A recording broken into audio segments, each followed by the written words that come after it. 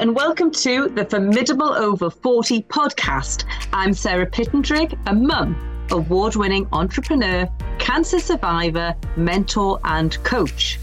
In Series 2 of the podcast, we're sharing new stories along with the ethos that you are never too old and it's never too late to design a life you love. This episode features Bianca Robinson. Bianca runs the national charity CEO Sleep Out.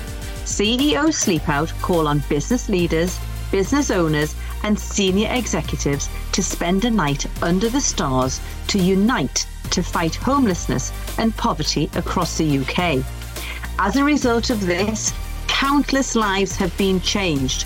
More than 5,000 executives have raised over £3 million, which has been donated to over 100 charities. Over her career, Bianca has held many roles, including in graphic design, sales, lecturing, marketing, and public speaking. Born in New Zealand, Bianca's journey has taken her to the north of England, where she now leads her mission to challenge leaders to use their power to create greater social impact. Bianca's work is truly impactful, and I'm excited to hear more about it on this episode of the Formidable Over 40 podcast. So before we do, please can I ask you to rate and subscribe to the Formidable Over 40 podcast so I can keep sharing more inspirational stories like this. So, hi Bianca, I am so happy to have you on the Formidable Over 40 podcast. Oh, me too. I've been following your activity for a wee while now, Sarah. And yeah, just great what you do. Been listening to the podcasts.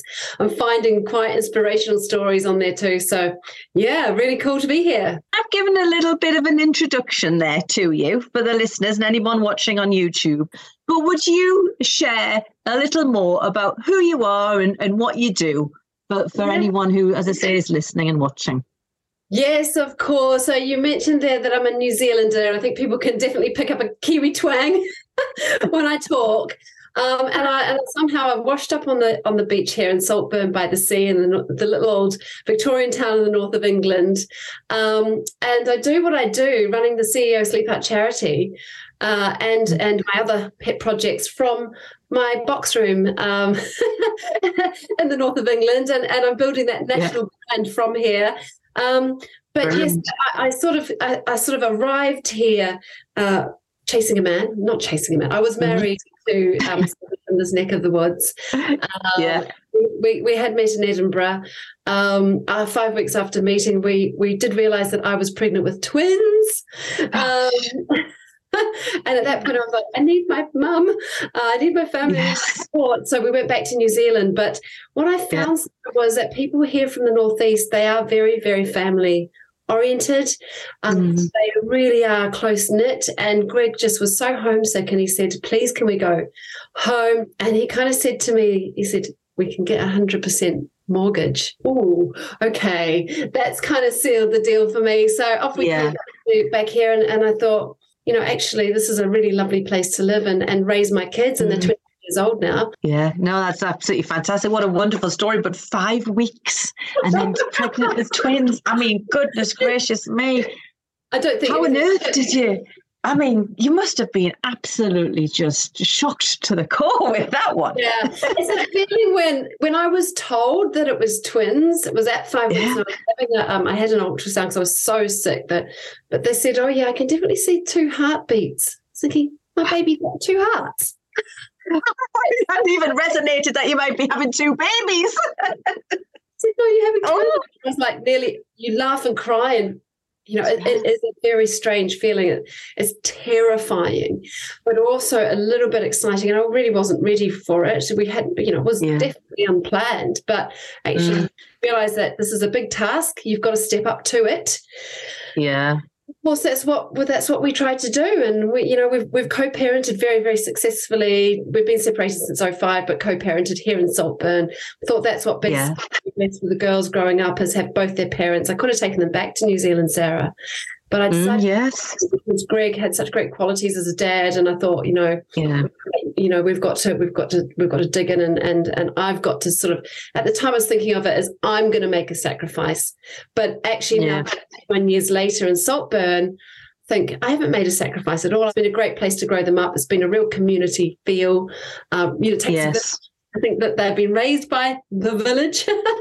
yeah, exactly. Yeah. So yeah.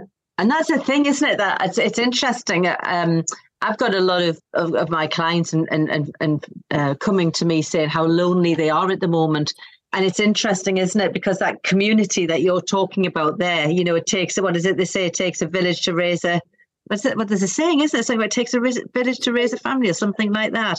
And it is true, isn't it? That, if you can be in that community, gosh, especially with what we've just gone through, over the last few years with the pandemic and everything. And I think, all this working it from home and so forth, and people who haven't got the benefit of that community are really feeling isolated and quite lonely now. It really got me through pandemic time, through real serious illness. You realize who your friends are, and they were there like to cradle me and get me through, and it made it all the easiasier that all your friends were in kind of a quarter of a mile radius. We call it the hall of residence, because you can go on one street and knock on your best friends have a cup of tea. Oh, it's fantastic, isn't it? You can't put a price on that, can you? You can't put a price on that. And this podcast, Formidable Over 40, the ethos behind that is for people who maybe do feel stuck and maybe a bit isolated and lonely, and at that midlife crossroads where they maybe don't have anybody who they can talk to. And I think when you're a female founder or a woman in business, who's sort of in that senior management position, it's often feared to speak up and speak out about how you feel, for the fear of losing the authority that you've built up through the decades. And there's a lot of people relying on you. And if you're the breadwinner or the strong one in your home, you don't really necessarily have anybody who's actually listening or who understands. And in business, you really can't be sharing how you feel with the people who are working for you and with you, because you don't want to be rocking that ship, and they're relying on you. So you've got a lot of weight on your shoulders. So this podcast is all about anyone who's feeling stuck and needs to be inspired. Yeah. It's to show them that, you can break through, you can overcome challenges. You're never too old. It's never too late to design a life you love. So I called it Formidable Over 40. Some people say, oh, that sounds too sort of frightening. It's like a fearful sort of this formidable creature. But I'm not saying it like that. I'm saying being formidable means that you can just make it happen. Get out there, make it happen. You're not just a someone's, you're a someone. Yeah. What does Formidable Over 40 mean to you when you think of being formidable over 40? Well, I absolutely love the phrase. I think it's brilliant. I think to me it speaks to owning who you are. I was going to say owning your shit, Sarah. So let's say it. Owning your shit. Absolutely. Owning your shit. Absolutely say it. Owning who you are, and accepting that real self-acceptance. It's not caring what other people think about you or what you're doing anymore. Just doing it. Suddenly you get to the point where you look back at your journey, and I think people think it's just success is that, she's gone on that, straight line. And at some parts of it, it's a knockdown. Yeah. Or it's a kind of a side swipe, or you get taken off an off ramp onto another journey altogether, and that is that's the rich tapestry of your life, isn't it? And that creates and builds. I think there's a huge thing about, by the time you hit over 40, you've had enough experience, you've had enough experiences in the bank to know that you can overcome. Yes. You know that if you hit one of life's curveballs, and that leads to what we all fear, which is a failure, but actually life ticks on. You get up, you pull your socks up, you pull your trousers up, you get big girl pants back on, and off you go again. You just go again. Otherwise, what else do you do? What's the alternative? what's the alternative? And we've all got that in us. And I think there's this big looming fear that we have of the word failure because it's humiliating. It's crushing. It's, my God, it didn't work out. What in the world? What can I possibly do? But once you get over that hump and you've actually gone through some of the deep shit, come out the other side, you realize, okay, I've got a resilience here. I've got a bit of a strength here, and I'm actually resourceful. I can actually turn that into something new. And I say to my girls, they get unsolicited life coaching from me all the time. Yes, I know the feeling. So does my son. It's like Yawnsville. And I say, listen, pain is where the growth is. If you're wrapping yourself up in cotton wool all the time to avoid potential rejection or humiliation or embarrassment or pain, you're going to grow. And life begins at the end of your comfort zone. So it does. Yes, I've been there. I've done that. I have had, numerous things that haven't worked out the way I would have, hoped to. But here I still am trudging on, and that's cool. That's okay. I've got a bit more. My skin's a little bit thicker. But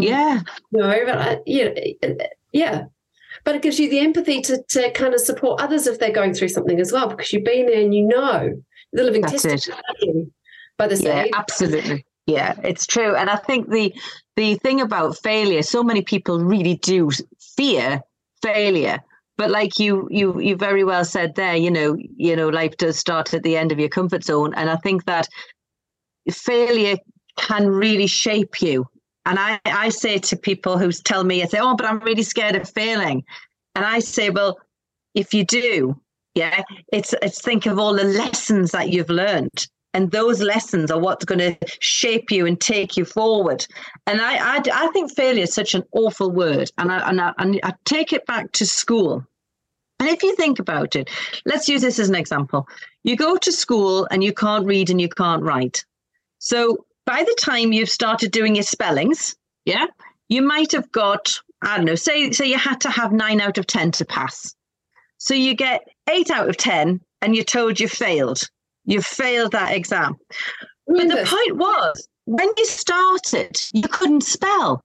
So you got 8 right. So you didn't really fail. You didn't fail. You actually were 8 spellings ahead of where you were when you started. And I think this is where the problem is. It's about how you reframe this word. You failed your driving test. Well, you couldn't drive a bloody car before you sat your test. But you can drive your car now. It's just there are certain elements that you need to improve upon. You didn't fail the bloody spelling test. You got 8 right, but there were a couple you got wrong. And it's this, isn't it? It's about reframing failure. It really drives me insane. I hate the bloody word because you've learned so much. You haven't failed. Do you see where I'm coming from, though? It's true, isn't it? Oh, 100%. And I think, there are times when things won't go as you had hoped. And so once you've done that, okay, well this is the pitfall. I'm not going to go. This is what I'm going to do to mitigate that. I'm going to try a bit harder. I'm going to cover my bases more. I'm going to do a bit more research. I'm going to, but it makes you sharper. It hones you. Yeah, it really does. I am someone who has got the bloody T-shirt on failure. Jesus. I mean, I have made some real big cock-ups in my time, but I would like to think that's got me to where I am today. And I'm quite pleased with where I am today. So, we've just got to take it on the chin and move on, learn from the lesson. So in terms of, talk about formidable over 40 and what these formidable fabulous women are and these opportunities that are there for us. But if we go back to say when you were 15, what were you doing when you were 15? What were your hopes? What were your aspirations? What were your dreams back when you were 15? I did not have a clue. I knew I was good at art. My dad was an advertising man. So I liked that idea of going into the advertising world. But do you know what? I was so gormless. Grew too tall too fast. I was bony. I was freckly. I was pale. I had one ear that stuck out. I really did. I've had it pinned back. Yourself. I mean, I was chinless. So I had all the dentistry work and stuff. You wouldn't believe. So by the time I hit 15, I was sort of just coming. I thought, okay, I've had my orthodontistry now. I can face the world. But my dad could see that I lacked real confidence and elegance and grace. I didn't have any of that. I was gormless. I was really, really awkward in my own skin. And right. Shy. I wasn't confident. I could put a front on with my friends, but in the world, like I couldn't pick up the phone and phone somebody I didn't know even. It was like real dread. That's a product of my upbringing and stuff as well, and the family dynamics that we had. But yeah, so he decided, I'm going to just sign her up for one of these modelling courses. Yeah, and I had never wanted to be a model or anything like that, but I think he thought, well, it's deportment, it'll give her confidence, it'll give her a sense of style or whatever, blah, blah, blah. And he chucked me into this course, and, I was absolutely mortified. I had the dread. I didn't sleep the night before it started. I went and my hands were being sweaty, and I remember sitting there and actually wiping them on my trousers, and the person who was taking it was like, never wipe your hands on your trousers. That's the first lesson I learned when I went there. And it was all these glamorous women, old teenagers learning to be models, and here was me. It was horrendous. Anyway, by the end of it, I did actually get put on the books, Sarah. Amazing. I haven't figured out why, but the photos came out okay. So there was something to go on.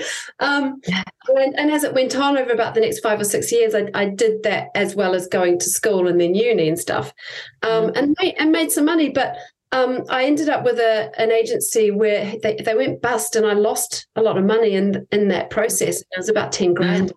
And I just lost confidence again. I lost heart. Lost the will to kind of pursue that. It was that rejection. I just hated every minute of it.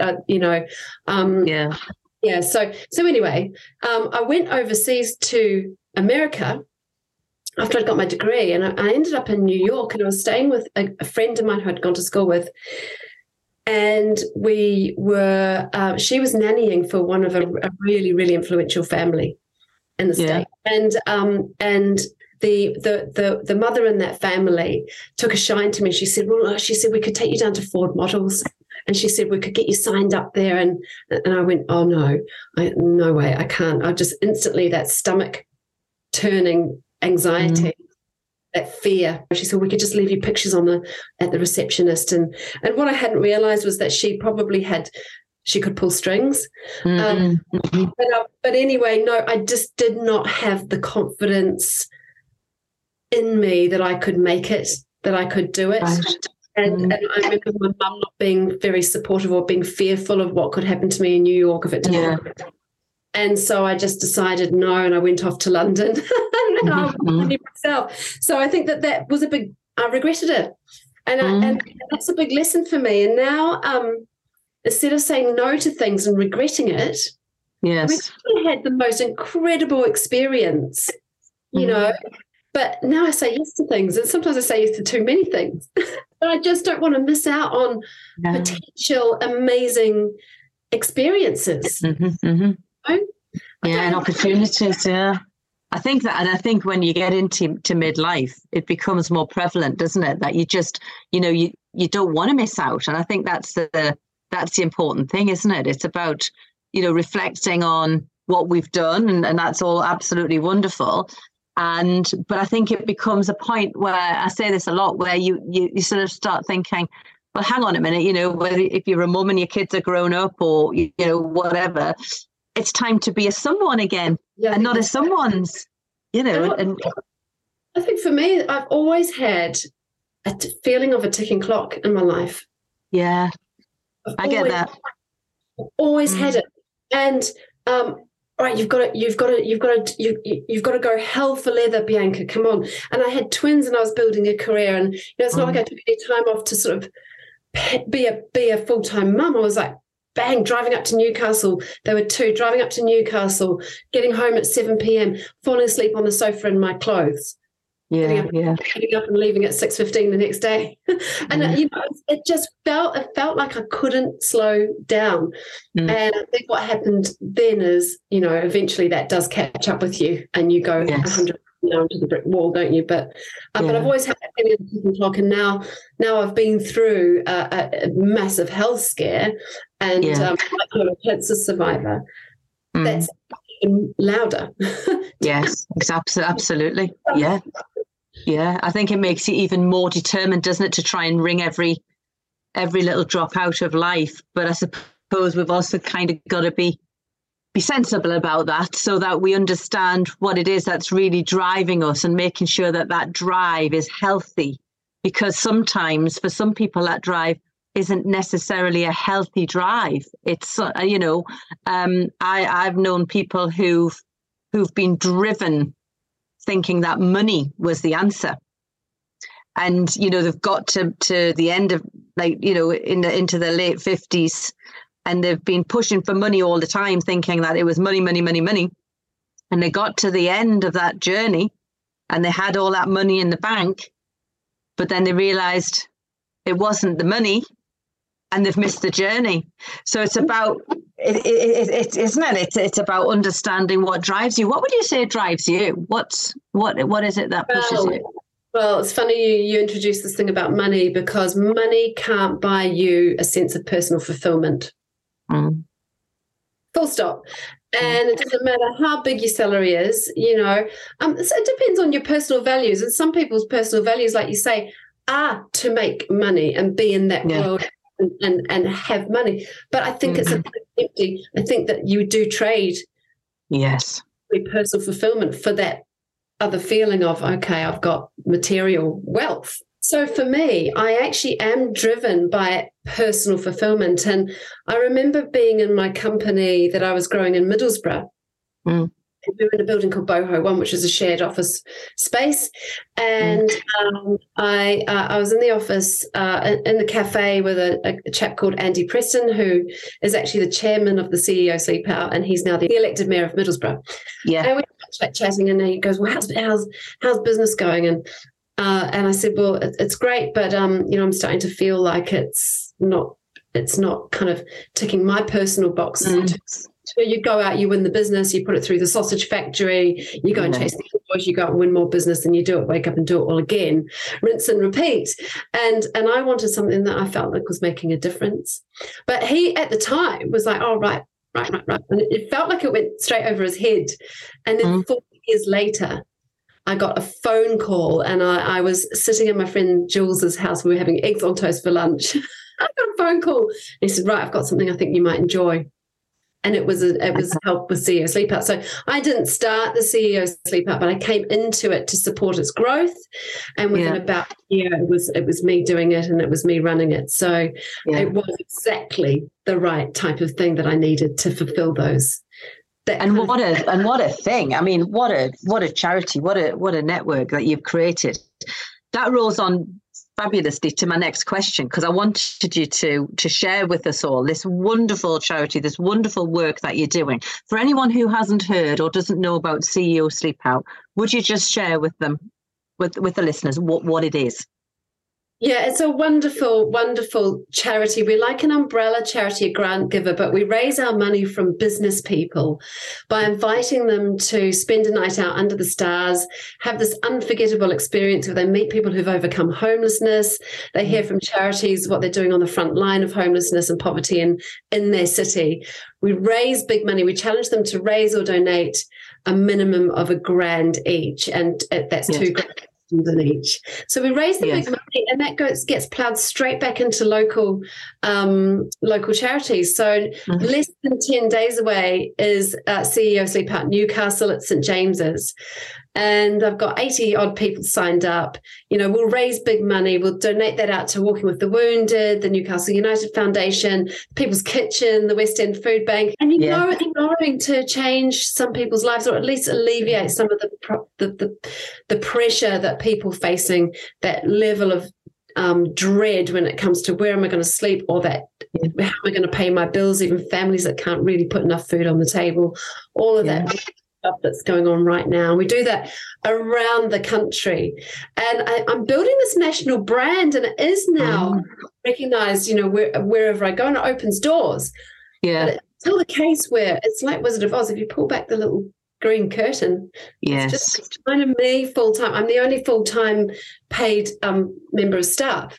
I do have support in London 2 days a week, and I do have some admin support, and I've got an army of volunteers helping me make this happen.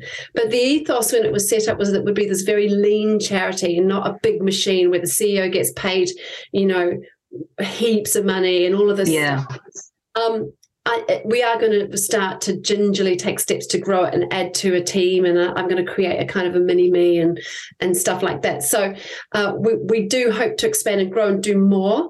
And there's also an ambition behind it that actually, as a body with funds, one of my pet projects is I would like it to support arts projects, because I think arts can tell the stories and pack an emotional punch where facts and figures just go over people's head. Art projects, campaigns, invest in social enterprises that are actually strengthening the fabric of society.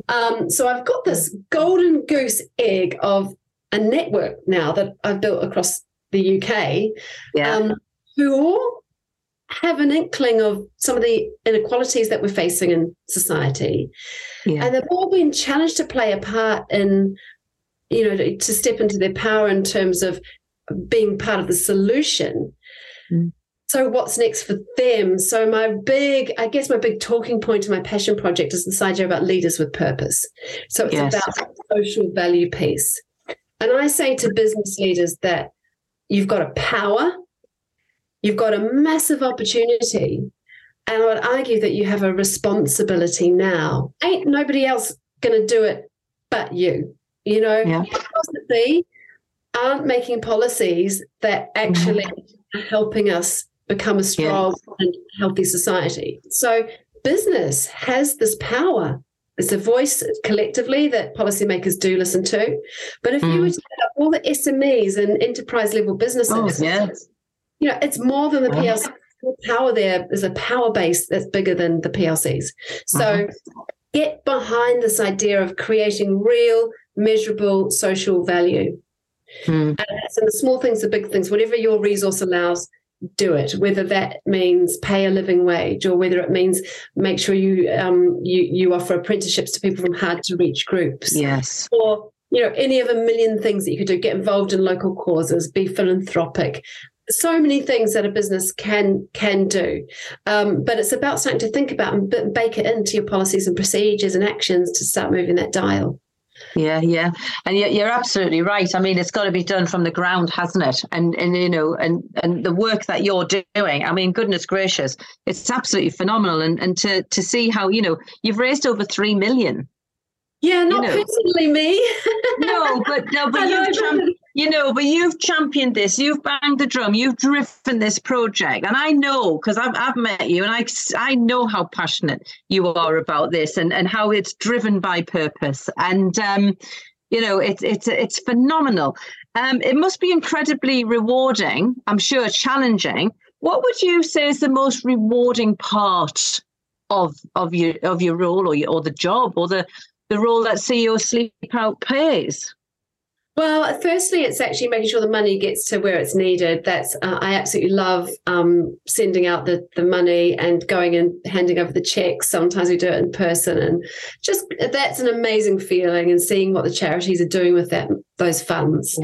But actually, what I really love, but it's also a depleting part of the role, is actually the sleeping out and meeting the participants and passing on that message to them, because there's an energy at a CEO Sleep Out event that I can't describe. As you might sign up and think, oh, what the hell have I done? What have I got myself in for? And as the night grows closer, you think, well, can I wriggle out? Can I exit left? Can I sort of send Bianca my apologies and not turn up? And then you get there, and it actually is a really, really vibrant, there's an energy. Everybody's there to do something awesome.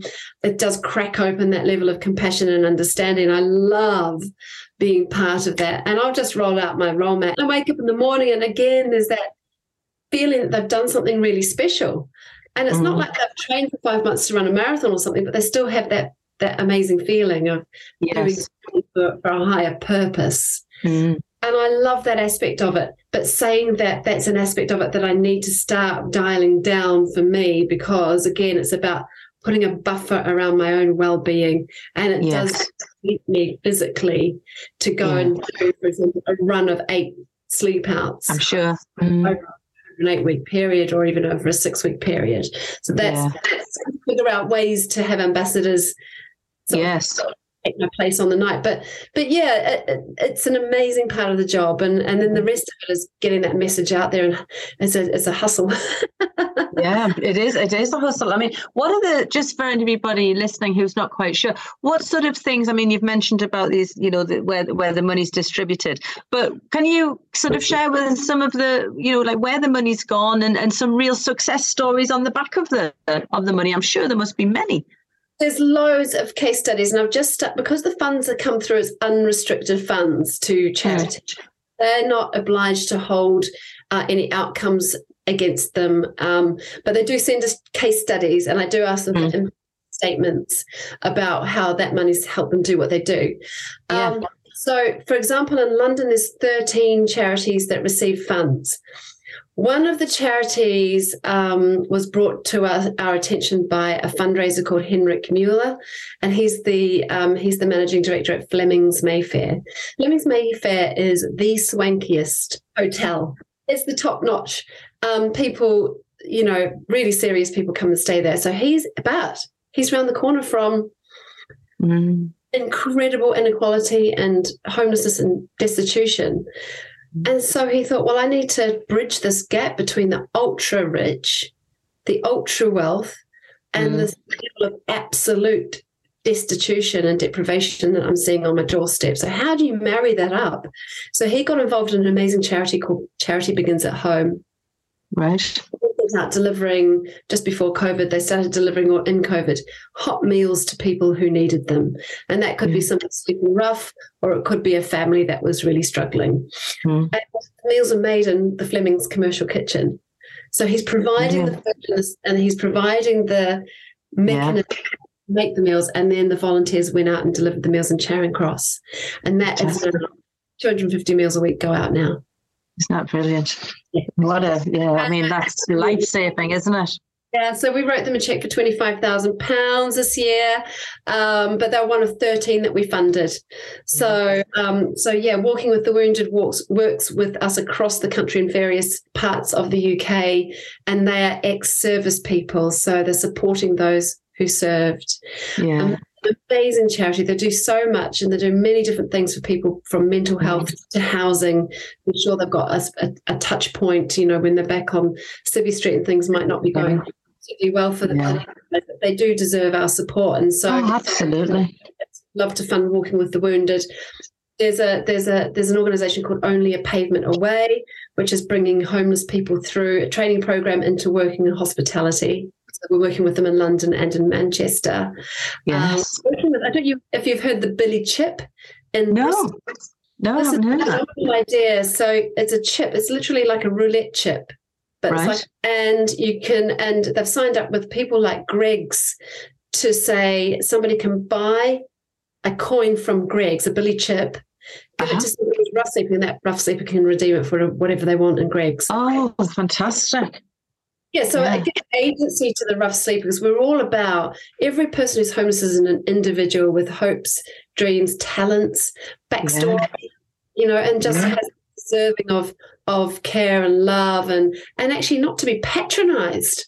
No, exactly. You know, and so as soon as you give somebody agency, well, instead of saying here's a sloppy, you know, cold cup of tea or whatever, go and get yourself something, mate. Go and treat yourself. Treat them with respect. Treat these people with respect. They deserve respect. Well, what they've been through, what they've overcome, really does sometimes deserve respect. And we have an amazing lived experience ambassador called Kerry Douglas, who will be speaking. She's just confirmed that she's ready to speak again in Newcastle and Middlesbrough after going through a really, really tough time in her personal life as well. Right. She had 11 years living on the streets of London from age 13 to age 24. Newcastle girl, born and bred, but life was not kind to her in terms of her family life. And by 13, she was living on the streets because that's where she found her family.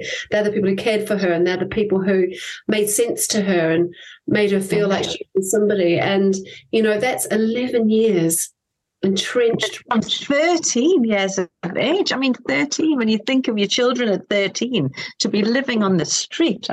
Goodness gracious. Her story is unbelievable. She is the most resilient person I know.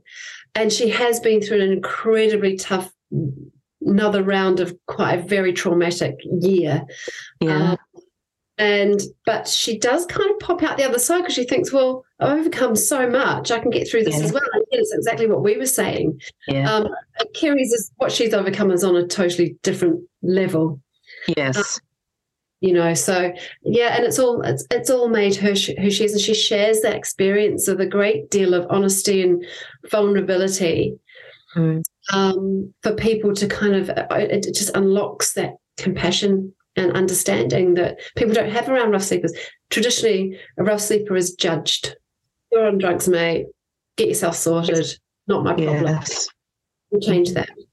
Yeah, no, that's absolutely, it's honestly, it's the most wonderful charity. What are the challenges? So for anyone listening here who wants to get involved, where you really need support, what challenges are you facing at the moment? What do you really need support and help with? To do more events in more cities across the UK. So I basically need to stretch myself or hire the person that can do what I do and go and get venues on board and get partner charities on board. There's a number of stakeholders involved in bringing something like this to life. It'll be a venue that wants to donate its space to us. Yeah. Charity partners that will help us go and spread the word, because of course I can't do it all myself. So we do rely on charity partners to talk to their corporate database as well. And it's building steering kind of groups and business communities that in each town that want to sort of champion it on our behalf. Yes. So we're working on all of that ambassador, building ambassadors at the moment, and how we're going to build the team to be able to fulfill those ambitions. We can't ask for big grants like some charities can, because we are a grant giver. We don't produce outcomes that we can measure in terms of directly frontline stuff.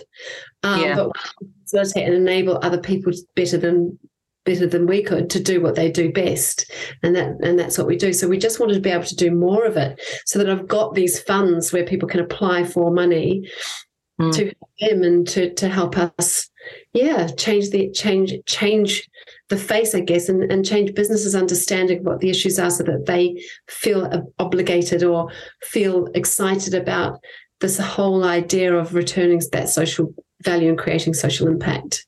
I said to you before, Sarah, there's an opportunity as well. And I do think that, we've got big drivers in play here for businesses to do that. I think that when you're in SME, you're flying by the seat of your pants a bit. And, we've all been there, rolled our sleeves up and done 10 jobs and, all the stuff.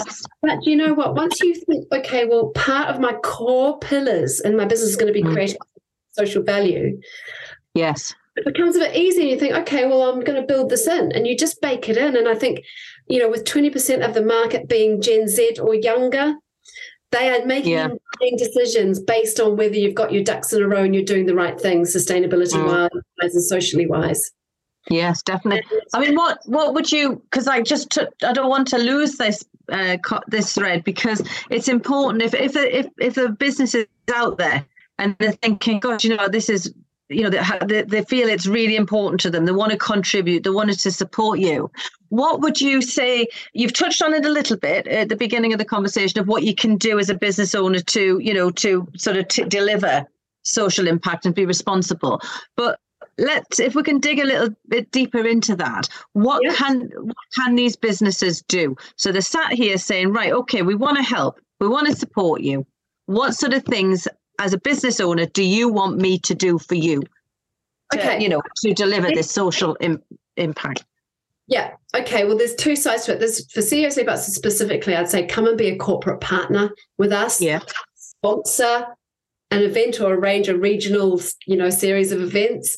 Let us have, that resource in terms of funding so that we can do what we do better. But if you're in a business and you're thinking, okay, well, there's big things and small things, and how do I make the social impact? You've got to look at your stakeholders. You've got to look at how you're returning value to your stakeholders. And I would say start with we know your shareholders and stakeholders. We know your suppliers and stakeholders. Start with your workforce. The workforce first, the families of the workforce and the communities. Think about what value they're receiving. So you're looking after your workforce. Are you making sure that the workers with families, their kids have enough to get into school? There are so many, there's such a low, it's this in-work poverty we're seeing so much more of. And I think that the responsibility employers have to think is, are my low-paid employees actually surviving? Can we then offer some training about budgeting? Can we offer credit union to help them save for Christmas? Can we offer help nutrition? Yeah. We offer all these things. Where's your resource? Where's your spare time? Where's your knowledge base? How can we deliver something to actually improve a situation? So you map it all out. Where's the gaps? Where's the problems? What have we got as a resource? Map onto that what you can do. What's happening in the community? Because remember, a business is a steward. You're a steward of your patch. So what's happening in your what are the big problems in your immediate community that you could be getting involved with and helping form a solution for? And then there's the more philanthropic stuff like giving money, identifying causes, building and volunteering days, staff. Now we're seeing staff that have at least 2 volunteering days a year that aren't holiday, that are fully paid, and they can pick something that they want to go off to and do some volunteering. That's brilliant. And then there's all the structural stuff. So your policies, your procedures, your actions, and the metrics that matter, how you're going to measure what you're doing. That's really, really important. But of course, it's going to cost each business because it is based on what's happening out there, what's happening on your doorstep, what's happening in your communities, what's happening within your workforce, how are your stakeholders being valued, and then where are your resources? Where can you make a difference? Start with one thing. Yeah, even one small thing, and then and just get the ball rolling. And get the momentum started, isn't it, really? Absolutely. And I often say it stems from the values of the leader, bake the values of the culture, and you will attract staff, you will attract customers based on what you're doing on that front. If you're able to communicate it through your messaging, boom, you've kind of it's a winning combo. Yeah. And I think that's what you said there. The word is values, isn't it? It's of values. Yes. Yeah. Values come through the leader. There is a character that will come through the workforce of its own, but quite often you find that they've been attracted to that opportunity because the values align with the leader. Yeah, exactly. And they resonate with those values. That's why as you say, it's like a magnet that's attracted them to that in the first place, isn't it? Well, your vibe attracts your tribe. Your vibe attracts your tribe. And I think that it really does, I do believe it stems from the leader of a business.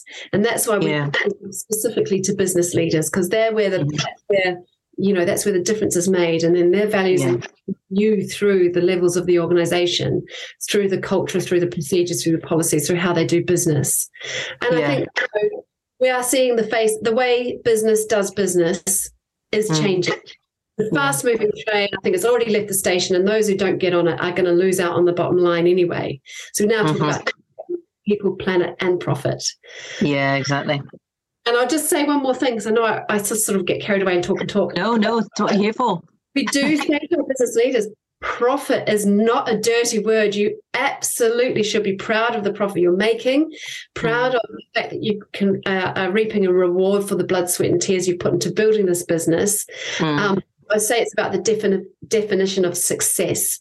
If it's just around returning that profit, is it on the back of low-paid workforce, or exactly the kids of people working for you going hungry, or all that stuff? You've got to redefine it and say, okay, triple bottom line.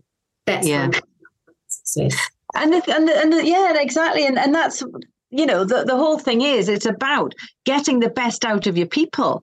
It's in your best interests. So you want to support them. You want a happy comfortable, confident, safe feeling workforce, because those people are going to give you everything anyway. So it's, don't strip them and make them suffer and strive. Champion them, nurture them, and support them. And by nature, they're gonna lift. They're gonna lift you. If you can lift and support them. Yeah, you're not dragging them towards a goal. They're coming with you, and because you've earned that trust. That's it. You're doing it for the right reasons. Yeah.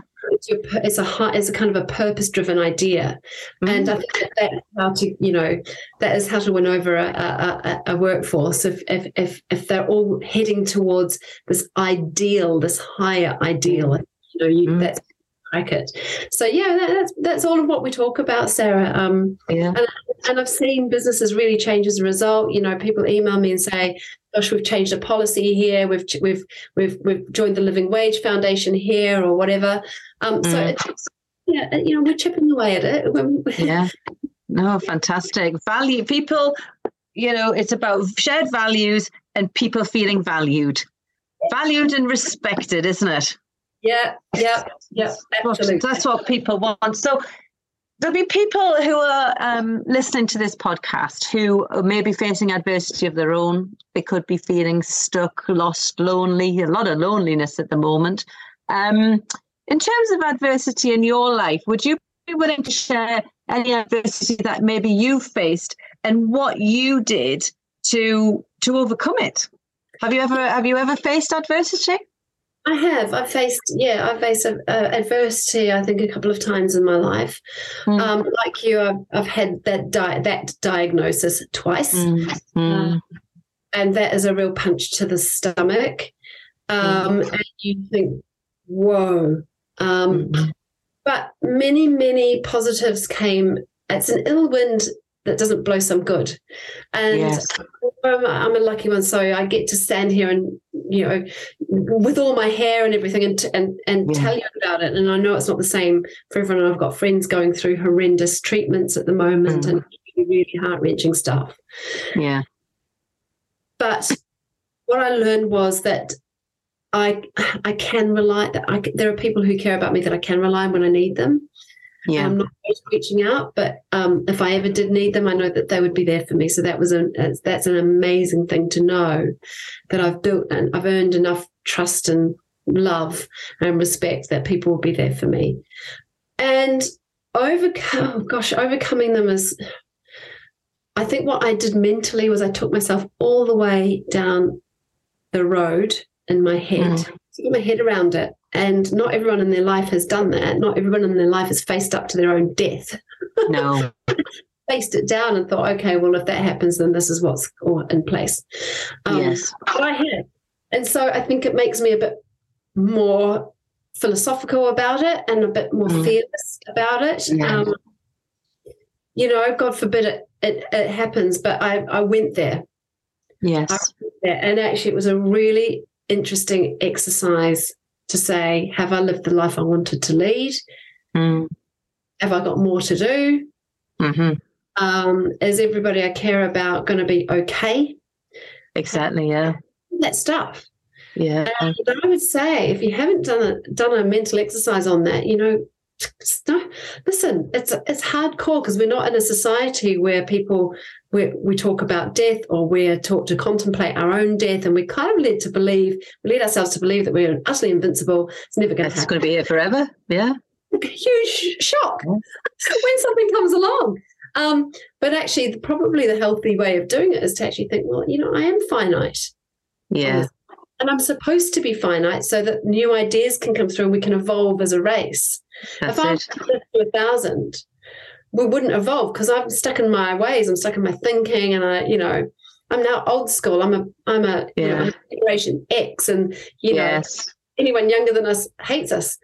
Yes. We're old and frumpy, and we're past our sell-by date. Stuffed up the planet. Yeah. So we're meant to give way to a younger, fresher, generation, and I'm okay with that. I'm okay with that. Yeah. Well, if we always do what we've always done, we're always going to get what we've always got. So we've got to have that fresh blood coming through, haven't we? And as you say, coming up. Absolutely, but I'm not ready yet. No, I'm not. I'm not ready to hand over the reins just yet. I think I've got a little bit more to do yet. And you're right. You know what you said there. It's about like you know, you and I have shared a similar journey with our cancer and so forth. And you're right. You know, it's looking at that through that sort of lens of, have I lived my life, you know, how I wanted to? Have I got out of it what I've wanted? Is what I'm doing today leading me on to that purposeful life that I want to live with passion and fuse, that's going to make me happy? And if it isn't, what the fucking hell am I doing? Why am I messing around? Because, you know, God forbid, when that day comes, I want to lie on my deathbed and go, well, I'm bloody glad I did. I don't want to be saying I wish I had. And yes, that'll mean that will have cocked up, I'm sure, many times in this sort of little, you know, twisty road of life. There will be things, but by God, you know, I worry for the people who think they've got to live this perfect life, because and this is what this social media has given me, this sort of laminated veneer of a life that tells you everything's got to be perfect. So people are too scared to live in case they cock up. They wrap themselves up in cotton wool and put false walls and buy handbags and, you know, all the consumer stuff as well as part of that. It's to make so that dopamine hit to make you, you know, the real stuff's too. Anyway, but I think, you know, I can't remember if I've said this to you, Sarah, but I've always tell my kids, you know, like, if you wrap yourselves up in cotton wool, you're not going to grow. You're just not gonna. You've got to be brave, and you've got to be vulnerable. Yes, you've got to take risks in life, and you know, like before, life begins at the end of your comfort zone. Yeah, it totally does. And that's a great place. As much as I could talk to you all day, I absolutely love chatting to you, Bianca. We'll have to bring this interview to a close. But before I do, I always ask my guests that if they could pay forward a piece of advice. So if there's somebody listening and they're wanting to embark on a journey of reinvention, they're saying, right, enough's enough. I've had enough of feeling like this. I want to put a stake in the ground and I'm going to make a difference. You know, I really do, but I don't know where to start. What do you say to them? What advice do you give them?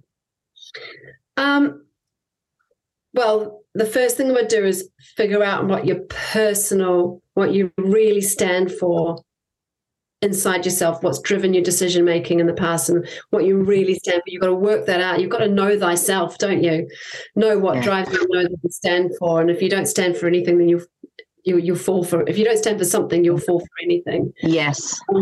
But I think also the big thing from our chat today is really do something that makes you want to shit your pants. Absolutely, terrified of, and just try it and do it, because you will land. It's like every time I've had to step off a cliff edge and pray that my parachute is going to open, it has.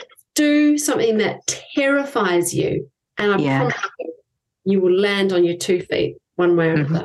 Yeah, absolutely. That is the most wonderful, wonderful advice. So on that note, I need to thank you so much. Thank you to our listeners for listening to the Formidable Over 40 podcast. Thank you so much, Bianca, for this incredible interview, for joining us and sharing your mission. Please head to the show notes to find links to follow Bianca and get involved with the CE Sleep Out. Bianca, where can people find out about you and more about the CEO Sleep Out? What links could you share? Yeah, ceosleepout.co.uk. All the cities we're running events are there on the homepage, so you can easily sign up and get involved. And you can find me on LinkedIn. That's my plan. Yeah, fantastic. That's where you hang out. So follow the podcast so you don't miss any future episodes, and please do share the Formidable Over 40 with anyone you think will enjoy it or needs it. Please do like and subscribe. Thank you ever so much for joining us, Bianca. It's been an absolute pleasure. I've loved it, Sarah. Thank you.